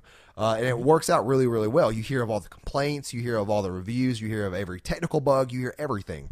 And then you wait for it to go on a deep sale, and then it's yours, and, you're fine with that. But I would never tell a company to hold something back because I'm not done with its product. I think that's a very selfish maneuver. Yeah. I think that's it's very selfish, and this is all personal opinion. Like, if you don't agree with me, fine. But if you say that PS5 is too soon, I just spent this much money on a PS4 Pro. Well, it depends on your reasoning too. Yeah, I get that. Because if your reasoning, you could still think. Sorry to interrupt. No, you're fine. But like, I could see. Still, it's just in your mind, like, for completely different reasons, that you think that PS5 is just not coming yet and it's too early. Right. But your reason is not tied to the amount of money you've spent. Sure. Whatever. I get that, yeah. Because I do think that's a weird argument. It's like, technology is technology. No one's forcing your hand to buy the PS5. Exactly. You bought the PS4 at your own pace. Buy the PS5 at your own pace. And chances are, if you're complaining about like that, chances are this game's going to run 4K better, so you better have a 4K TV to play it on, and that's just as expensive as a PS5. And that's and as technology continues to go, you're doing more and more, right? Yeah, with the next gen consoles likely having 4K as a standard, yeah, you're gonna have way more drive to go to 4K as a TV, which is if there's some backwards compatibility thing, then the backlog excuse is just gone. Sure, just because it all can carry over potentially, which I hope that works. But yeah, if you're still playing games and you're not ready for PS5, that's perfectly fine, but don't wish the company not to release it because of that. Like, that's your thing, you're doing. Some people like us, we've played everything there is to play that's great, and that we are playing it as it comes out, and we are ready for something new when it does. I will embrace the PS5. I'll get one at launch as long as there's some dumb pre-order stuff that goes on with it, which I hope doesn't happen. We'll see. I told you I'm still using my Sony rewards. I'm pulling my portents together to try and get it without any money. Well, that just would buy be cool it on there. But Saul, there's one thing we haven't talked about. Well, I was going to say, and I'm the one that just got a PS4 Pro back in November. Sure. So I'm ready. Like, I won't trade in the PS4 Pro unless there's no backwards compatibility. But we forgot about that good old I didn't forget. Handheld. We were having a good conversation, I felt. So one of the things that we kind of tease in our opening is, of course, a potential new portable system from PlayStation. Now, I don't want to say that this is even anything like they're actually doing anything. I'm sure they're R&Ding constantly, like we say. I'm sure they have ideas of what they could do if they needed to. I'm sure they have a working prototype. Where we stand currently, this is just interesting. In a recent article, this is where Mr. John Kodera, PlayStation chief, who replaced Andrew House. And now this is interesting because Andrew House stood on a very different ground, and I think that this switch in leadership may be some of what's doing this. I'm not going to say scary. I think it's full of potential. No, it is full of potential, but it's full of bad potential too. It's full of a lot of potential things that can go wrong. Sure, but John Kodera said in a recent interview about portable gaming that he does believe that there is potentially a market for mobile gaming, and what he means is handheld gaming, which includes mobile in a lot of people's opinions. It's all together because it's in your hand. Right. It's a phone. Is it a console? Is it a port? It's mobile. It's mobile. Time to go mobile. What he says, in sharp contrast to Andrew House, is that Liam gets me.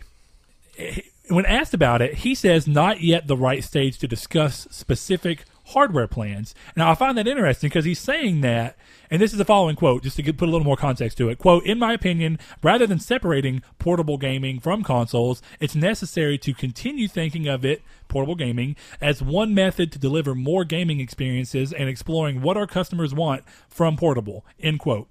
So, and then he says, quote, "We want to think about many options." So, what it sounds to me like is that Andrew House would constantly pull back and say, it's just, there's not a market. I think this is looking and going, there is a market. Of course there is. And a Switch is a thing. Is it a market that we want to jump into? Of course it is. Do it now, right this time. Non-proprietary memory cards. For whatever reasons they may have. Now, here, one thing I will say, somebody's already cracked the Switch apparently. Oh no, yeah, and people are still like, its online services suck. It's a rehash of a lot of old games. I know, but it's still doing well. But I get why I had that conversation with someone today. It's a flaw in the CPU that I don't think can be patched at this point. So like all the new Switches have this newer CPU that's fixed, from what I read. Interesting. It's a Tegra problem, and I think it had to do with the NVIDIA Shield too, because I think it's essentially a newer version of that. Yeah, the CPU. Tegra 3. Yeah, I think is what it is. But anyway, so I thought that that was interesting. No, yeah. But, there's been modders on Splatoon. I never thought I'd say there'd be modders on a Nintendo system, but it actually kind of makes me happy. It's just kind of weird. Okay, well, anyway, with that being said, I mean, there's an obvious potential market there. I love my Switch. Whether or not, it's funny because someone the other day was, how can Sony save PlayStation? Well, and that was one of our listeners. Save PlayStation? Well, remember one of the listener questions, like, what could they do to save the Vita? Sorry, I didn't finish my sentence. Like, what do you? What could you do to save Vita? So many things, but two big ones I've already pointed out. The Vita sunsetted, right? Well, okay. I mean, it's gone. The Vita has ran its life. What two decisions can you make that are different in the life of a new handheld that would make it prosper? Exactly. Very different thing. Now, I do think that Sony, and plenty of people have said this in the industry, I do think Sony's ballsy enough to try it again, but the couple things you have to worry about, and someone else mentioned this in the Discord, but I mean, it's the most obvious thing that you got to think about. Sony have closed more studios in this last decade than ever before. Oh yeah, and that means they have I'd say last 5 years. They have that much less studios to work on games for a potential portable. What Nintendo has done has found a way to pull the two mostly together and have a unified development platform that is also that's a console. Even though I don't agree with the fact that it's console, but it's what they're using as their console and their handheld. So now they have this unified development platform. Well, if Sony doesn't do something similar, which I don't see them doing, because you can't make something as powerful as PS4 in a handheld, you just can't. I mean, you could technically. The PS4 CPU is a laptop CPU. Battery is everything. That's true too. You would have nothing. But I'll say okay, let's just say this: if you took the exact CPU out of the slim PlayStation, right, that's the least power drawing one they have on this 14, I think, or 16. You probably need 8,000 milliamps to operate for like. But 3 my hours. point being is, it pulls 2 hours. It pulls like 90 watts, 70 to 90 watts. All right, do you want the Switch under load pulls like 14 watts. I forgot about actual power. Or so my point wattage. is, so when you're pulling that much, dude, you can't even take the refined version. That's because the Slim is way more power efficient than the original PlayStation was. It was PS4, or it is. So my point being is that you can do it, right? You can make a portable PlayStation 4, but it would basically essentially be the size of a laptop. So why then not just have a laptop? That starts to be the argument. You're getting rid of the point of having the handheld. Right. Eventually, it makes it harder to carry around, which the Switch already is. Yeah, so when you're dealing with that, even gaming laptops have very short battery lives. And they're normally I'm not surprised all laptops I've ever had have short battery lives, this thing included. So, but with that being said, I mean, like, obviously there's a potential, but what are they going to do? Because now when they don't have that, their studios are going to have to figure out, do you want to go towards the obviously already ironclad success that is PS4 and probably PS5, which will follow as a massive success, or do you want to chance it and put your good studios onto the handheld to make a great game for the handheld, but to potentially still not splash the market right? This is where I think that they could really, really win, is that not exactly with the games, but with the software compatibility. So imagine this. Everybody makes fun of the Switch for having the same game series rehashed, or Nintendo, I mean, for having the same game series rehashed. And I get that. But what the Switch is doing exceptionally well in this generation is having those exclusives while maintaining a great series of indie games, which could be said exactly the same for the Vita. Imagine if a new PlayStation game came out with a Last of Us game that involved somebody else, and this is just an example, and it was a first-party game that was great. We're just going to call it basically, but we're just going to say it's basically the golden abyss of Last of Us. So, bam, and then, off, and a side developer makes it. Day one, and then it included games like Stardew Valley, Bloodstained, all these other great indie titles, and then that was just a launch. Let's just say that one or two first-party games that were great, similar to the Vita, similar to the Switch. Oh, Vita actually had quite a few first-party games at once that were good. Very good. And if they maintained that momentum, the same as Switch is doing, and then it had some kind of built-in compatibility, whether it is PlayStation 1, PSP, PS Vita game library, plus remote play with a new system.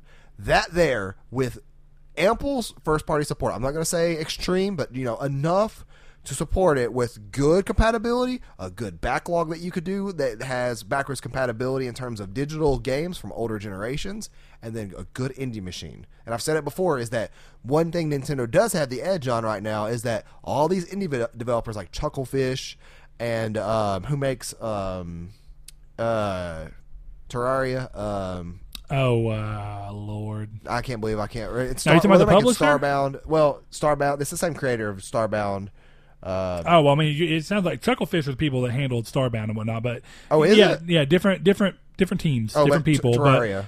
But we have different publishers and stuff. So yeah, I'm with you though. But yeah, I can't remember the publisher right now. Getting all these games and such would benefit it, but because the Switch is kind of taking that away in a way. Now here, I will say this though: the Vita did that. The Vita was a perfect indie machine it with is. good first-party games, and it still didn't splash. But now, when you see the do Switch you come really out- pull that against everything that Sony did wrong, like the memory No, and the I'm price? just saying. No, well, Well, I'm just curious because I mean, like the because- first 2 years of Vita were exactly what you're talking about. Great indie games. no, but here's really the, good support. The problem with it though is that as a system, it would have been great if it had a couple better things, like the better memory cards, like the better support with consoles, and like the better backlogs that it eventually released. How long did it take in its life cycle to get the PS1 stuff? Like a year? No, not that long. Okay, so But it's still 8 or limited 9 PS1 months. is the Yeah. problem. It's limited PS1. But like, here's the problem though: is that And limited due PSP. to Sony's decisions on the memory cards and all that stuff, the lack of great, or I would say, AAA first party games,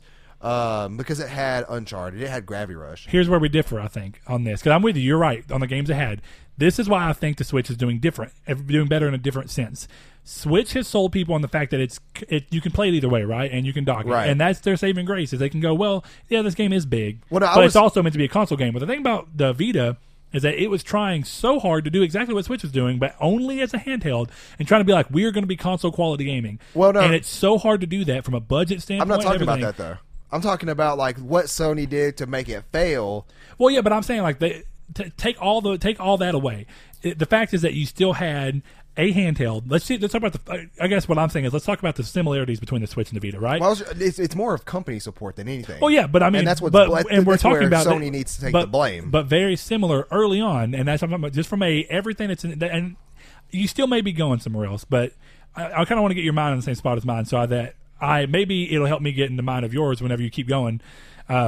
The things that the Switch had in common with the Vita are pretty good, really relatively good, similar, really good system sellers at launch, right? Right, and then Uncharted good indie is a support. huge franchise for Sony, and it did really well on And Vita. so is and Breath of the Wild, huge, did Yeah. really well for the Switch, right? Right. And they really banked on those.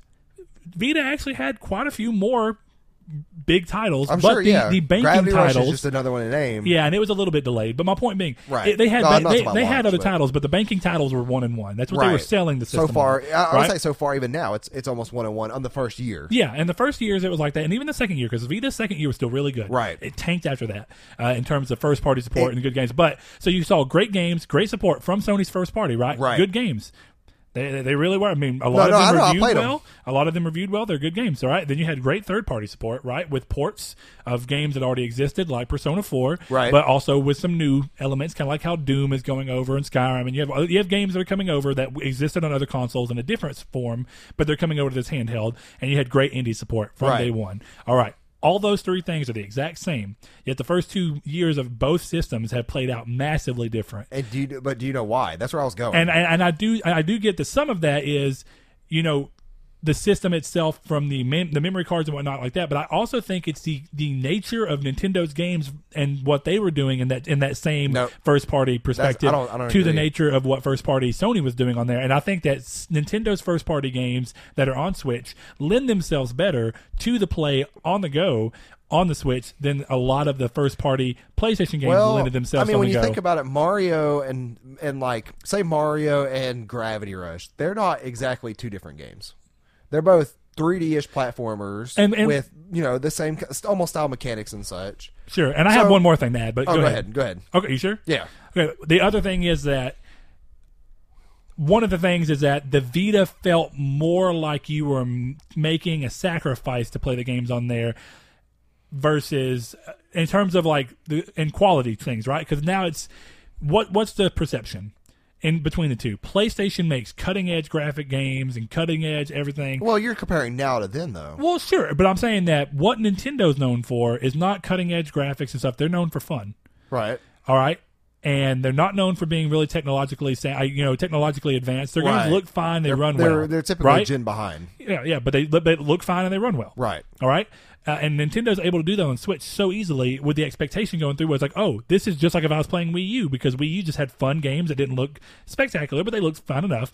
And now I'm doing that with Switch. Whereas on the Go, you're making a lot. Go? Oh, Okay. in handheld mode. Yeah. But like on the go. Vita, it's like, think okay, about- well, I'm playing Uncharted on the go, but I'm making I'm making some sacrifices to play Uncharted on the go. It felt pretty full-fledged, but it wasn't quite there, right? Everything was always slightly off, and they didn't feel. It felt like you were even though they felt really close to PS3 games. Even Killzone, right? Killzone. I would argue that in like Mercenary, right? In 4 years, though, you would say the same about the Switch. Oh yeah, but I'm talking about even day and day. So like, well, I never really thought that about the Vita. I thought the Vita was like essentially a portable PS3. Well, yeah, but even then, that's what I'm talking about. PS3 to what was releasing on PS3 in the same year that the PS3 came, that the Vita came out, right? Versus what was releasing on the Vita in the same year. You had similar games, but they were making like they were conceding certain things to be able to get them to run. Yeah, that's, right, that's understanding in the handheld though. Well, that's, like that's what I'm saying. Whereas Nintendo's doing it, their games are just different. Their games fit the handheld mold.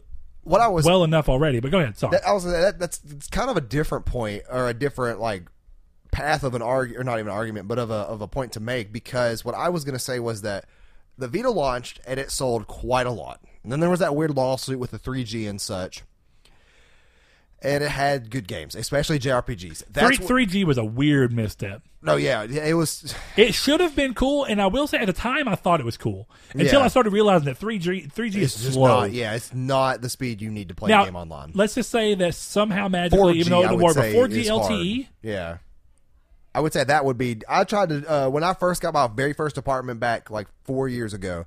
I set up a hotspot on my phone and tried to play Battlefield with it on my Xbox 360. Did not work, and I had 4G at that time. Yeah, but 4G LTE now a little different, faster. I think I had that at that time. At what console?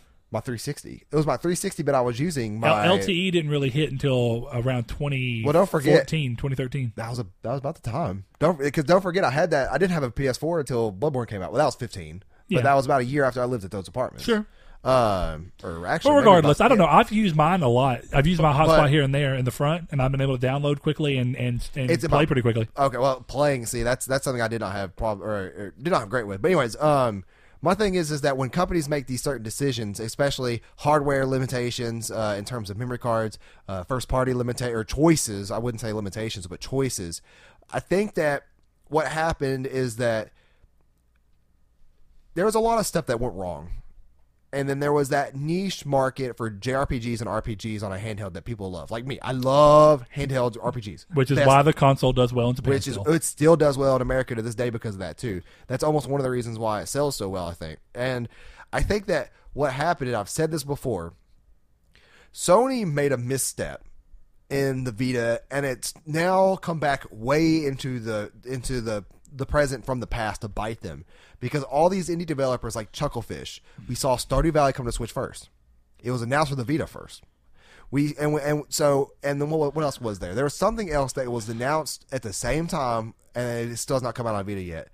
Oh man, I see memes over there. But anyways, I think that their misstep caused a lot of indie developers to now go to Nintendo instead of any potential handheld they have, and obviously, people like Chucklefish, people like who made Devolver Digital. There's Devolver. I was gonna say who made Guacamelee, Juicebox or Juicebox or Hotbox. Juicebox. Okay, Hotbox. I think that's anyways,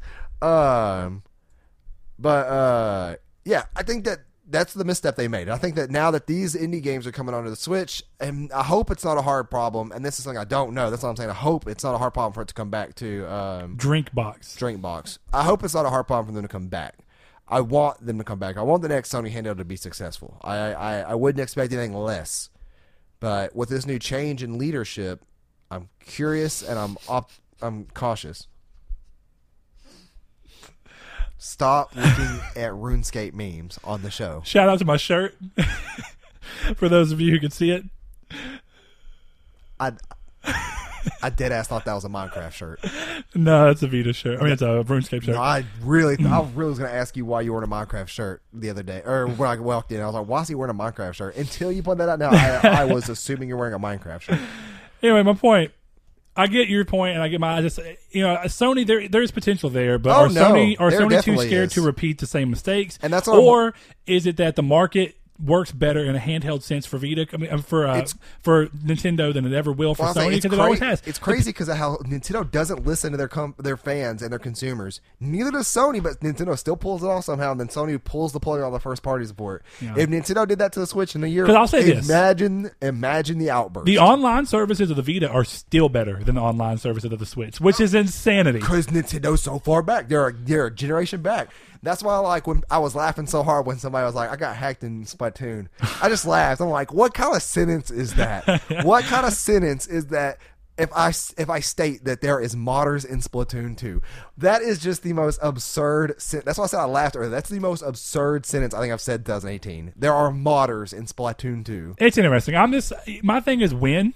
Because and what would it look like? Would it have any form of a Switch-like compatibility or like it, remote or would it be dedicated handheld? Better remote play features. That's what I want. See, because it's weird. We talked about this plenty of times, right? But we've never talked about it with actually having Sony even loosely acknowledge that there is at least a chance somehow, some way that there may be something else that they try and do in a handheld market. Until now.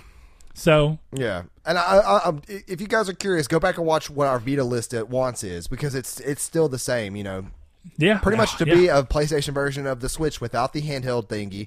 I mean, without the docking thingy, and then use micro SD cards. I better be able to go to Walmart and get a SanDisk micro SD card and pop that into whatever handheld you make. If I don't, I probably won't buy it. I don't care what you say. Like, the crazy thing is that Sony's so scared of people hacking their system, so they do these weird preventive measures to stop it. Look what just happened to Nintendo. I guarantee you they're still going to get very, very close to PS4 total sales. But what's really interesting is that, and that's where I was going to go with it earlier, while Sony may have gone through very odd ways with the Vita to make sure that it didn't get hacked, because the thing is... It's still dead in the end, too. It took them way longer. No, but it's still not hacked where you can get free games. It's still not there. No, yeah, but it's still you can run emulation on it. Yeah, but that still, was one of their goals to stop. Yeah, but the emulation wasn't a big deal to them. The problem with the PSP is that once it got hacked, people could dump the cartridges and give the games away. Pandora's battery. So my point being that when people did that, and they were able to take the contents of one of the UMDs and dump it onto a computer and make an ISO or a CSO out of it, right? And then you could just run it on a memory card, and it ran better because the memory speeds are better. That's not happening with the Switch, is it? Because that happened with 3DS. See, the potential is very high. Well, see, and that's still one of the craziest things to me is that how many 3DSs Nintendo sold, and that they were hacked for half of the generation on, and I'm not talking about, and it's all different, but I mean, it's about between the two companies. It's different because it's still weird that they fear so much of hacking, and then they use this weird proprietary thing almost as an excuse. But they've still not been hacked in that way, and it took years to even crack it. But their system's dead. I know. So that's what it's a double-edged sword, right? No, it's not. It's not a double-edged sword. But my point being is it was a catch-22. Oh, it was a big catch-22. Because the problem they had. Let's kill off our system because the problem they had with the PSP was. Publishers got really scared about putting their games on the PSP. Of course, yeah, because they wouldn't be bought. And that's it. And so, what did Sony do? They go, "Oh man, we're going to make sure that we invest in software engineers to make better firmware. Let's make our own." Well, no, that's exactly what they did. It was more than that. The system, even past memory cards, it's just hard to break. My point being, I guarantee every measure, get an SD card and they'd be broken. Every measure, there's apparently a thing that you can do that puts an SD card into a PS Vita memory card shape, but I don't know. What? Yeah, very odd. Like you put it in there as an adapter. It's weird. I'm not going to get into that because it's a lot of encryption and stuff. But my point being, regardless of what Sony did, it's like, yes, it was eventually to their downside because the fact that they did the memory cards and the fact that they did all this and a lot of the things that they chose to do ended up being a big problem for them. The proprietary memory cards made them so expensive that people didn't want to buy them. But guess what? It did work, and it would have been that much worse if they put all this time and effort into trying to do this so that people couldn't hack their system just for the system to still get hacked. Kill their console. And kill their console. If it would have been both, that would have been way worse. At least Sony could sit back and go, well, at least our console didn't get hacked. I mean, it's... Our handheld, whatever. It's people are modding on the Nintendo Switch right now, and I said it earlier, I guarantee that thing's going to sell upwards to PS4 numbers.